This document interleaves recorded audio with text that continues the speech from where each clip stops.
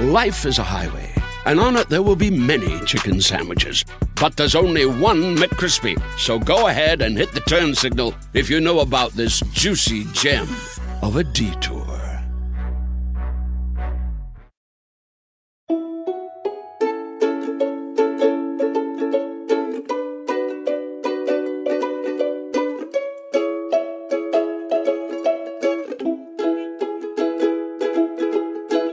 Hello, listeners. I'm on maternity leave, but this week I wanted to share with you an episode from another great Quick and Dirty Tips podcast, The Savvy Psychologist.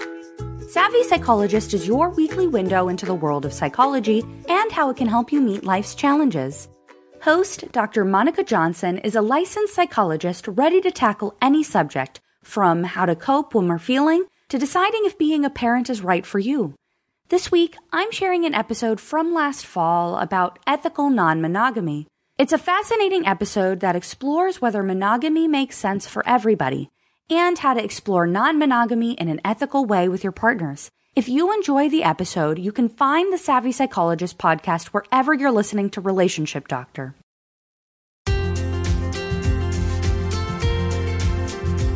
Have you ever questioned if monogamous relationships made sense for you? This week, I'll explore other relationship styles where all parties involved are happy, healthy, and ethical. Welcome back to Savvy Psychologist. I'm your host, Dr. Monica Johnson. Every week on this show, I'll help you face life's challenges with evidence-based approaches, a sympathetic ear, and zero judgment. If you've been listening to my podcast, you've gotten used to the idea that most things are on a spectrum, and that one end of the spectrum is not superior to the other. Keep that in mind as we discuss today's topic, non-monogamy. Ethical or consensual non-monogamy are umbrella terms for relationship styles outside of traditional monogamy. They might be unfamiliar to you. They're not often talked about in mainstream media. We are still stuck on the idea that boy meets girl, and they live together happily ever after until death. We can enjoy this narrative too.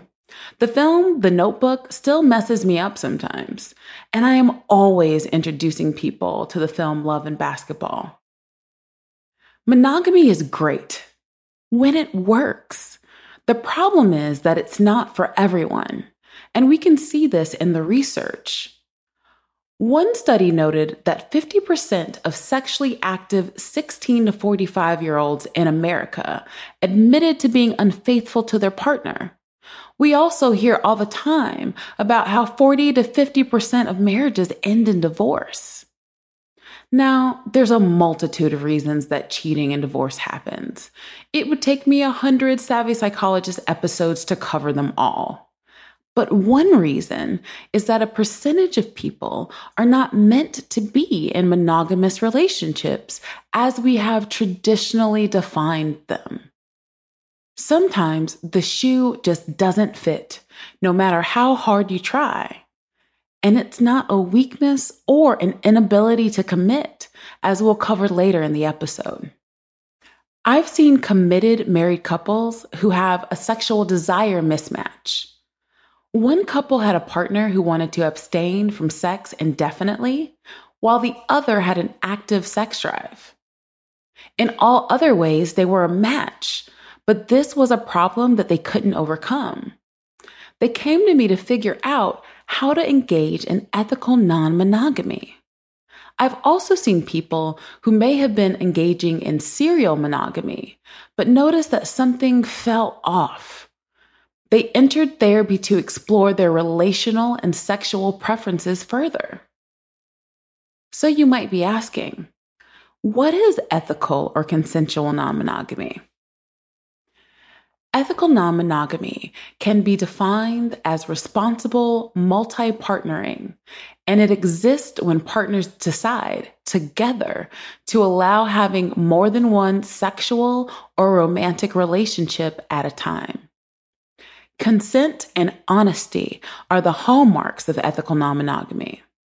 This is not the same as infidelity, which does not involve the consent of all parties and usually involves lying to cover up an extramarital relationship.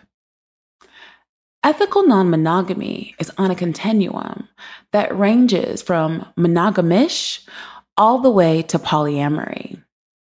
I will define some of the main forms, but keep in mind that people who engage in these practices might label or define themselves differently. First, we'll talk about monogamish, open relationships, and swinging. Monogamish describes a couple who is mostly monogamous, but have agreed upon situations where they can have sex with another person. One example is couples who have a quote-unquote hall pass, to use a term from popular media. Next is open relationships. Couples who consider themselves to be in an open relationship can display a broad range of styles. Some couples might adopt a don't ask, don't tell policy where it's agreed that they can have outside relations, but neither party wants to know the details. There are other couples in open relationships who share every detail with one another. Swinging is generally done as a couple and is an activity that provides variety and can help the couple maintain sexual interest and excitement. Outside partners may be shared by the couple, but these partners are typically not ongoing or romantic relationships. As with any ethically non-monogamous practice, the couple discusses the boundaries up front and agrees to them. They also periodically check in to see what is working and what is not.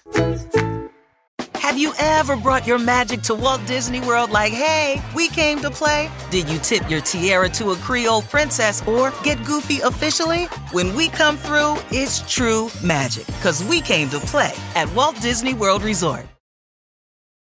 Life is a highway, and on it there will be many chicken sandwiches. But there's only one McCrispy. So go ahead and hit the turn signal if you know about this juicy gem of a detour. Next is polyamory. Polyamory can be defined as a desire for and practice of maintaining multiple intimate romantic relationships simultaneously. Individuals can be polyamorous even if they are not in a relationship, just like someone who is monogamous. Additionally, a couple can be polyamorous even if one or both of them don't have an outside partner at that time. Polyamorous individuals sometimes engage in a relationship with a couple. Couples can have joint partners, or each partner can have their own significant relationships. Some polyamorous folks believe in a hierarchy, and others don't. In a hierarchical relationship style, the individual believes in having a primary partner. For example, they might have a husband who they live with and split finances with, and a boyfriend and a lover. The labels for each of these relationships are up to the people involved. A non-hierarchical person does not think of love in this fashion. Everyone is seen as equal. Depending on how you choose to view it, polyamory can feel super complicated. However, I choose to see it as a way to tailor you and your partner's relationship style to maximize happiness for all parties involved. In addition to the relationship styles I just described, there are several other concepts you'll run into when you explore polyamory. Nesting is a term used when living with a partner or partners. People who are poly may choose to nest or not. I've worked with patients who have multiple partners and don't intend to live with any of them, as well as those who choose to live with a partner because they have similar lifestyles and habits. Polycule is a term used to describe a group of people who are connected through romantic relationships. Exclusivity is sometimes present in polyamorous relationships. Polyfidelity means that all partners within a group are sexual only with each other. In polyamory, there is also the concept of compersion, which is the opposite of jealousy. Compersion is a genuine happiness for a partner's positive experiences with other partners. Compersion doesn't always come naturally in polyamory. Much of the work I do as a therapist is helping included partners to effectively process and reduce feelings of jealousy and move towards compersion. If you are a highly jealous person, you will definitely want to meet with a therapist prior to opening up your relationship style. Additionally, you should never feel pressured to adopt polyamory because you meet a partner who identifies as polyamorous. It's a surefire way to lead to heartache. Always be clear on your motivation for engaging in a relationship style. Other things to consider include: what does your ideal polyamorous relationship look like? Given how many options a person can have when engaging in polyamory, you might want to have a firm idea about what you'd like it to look like for you. Do you want to ultimately live with someone or share finances? Would you like some level of exclusivity? Do you plan to have children one day? Many poly people are having children and raising them within their polycules. As they say, it takes a village. How do you currently handle communication and honesty in relationships? Are you ready to upgrade your communication techniques and honesty in relationships? Are you possessive? Are you able to maintain appropriate boundaries? Do you have attachment or relationship trauma, which might impact your ability to be present in a healthy manner? It's important to answer these questions and more, and to work through any roadblocks that may arise. I want to dispel a couple of myths about polyamory while we're on the subject. Something I hear often from people who don't engage in this relationship style is that it's easy, all about the sex, or just for people who can't commit. Well, here's the tea, folks. Having multiple partners is hard work. This shouldn't be a surprise if you think about it. You're entering into relationship agreements with multiple people with the intention of honoring boundaries, being honest, and aiming for highly effective communication. All of these elements are required in order for polyamory to work. When I meet with currently monogamous couples to help them in opening up the relationship, one of my top priorities is assessing what the communication is like and making improvements where necessary. Let's break down the "it's all about sex" myth. While some forms of ethical non-monogamy are purely sexual, like swinging, polyamorous individuals are dating and falling in love with multiple people. There's an abundance of romance potential here. Polyamory, when done in a healthy manner, requires you to commit to multiple people. These commitments can look different based on the boundaries of those in the polycule. Polyamory can be hard to understand because traditionally we have an idea that there is one soulmate for everyone, and it's hard to shake that view of romance. If monogamy doesn't feel quite right for you, I hope this episode will help you to explore your relationship style. No matter where you land on the relationship spectrum, it's important to uphold respect, consent, and honesty in your relationships. What's your relationship style? Monogamous, poly, somewhere in the middle?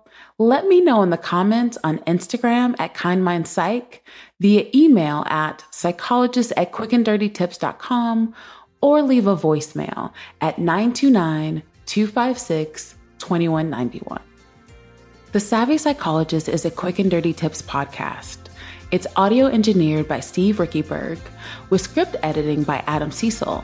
Our operations and editorial manager is Michelle Margulis, our assistant manager is Emily Miller, and our marketing and publicity assistant is Davina Tomlin. Follow Savvy Psychologist on Apple Podcasts, Spotify, or wherever you listen to podcasts. That's all for this episode of Savvy Psychologist. Thanks for listening. I'll see you next week.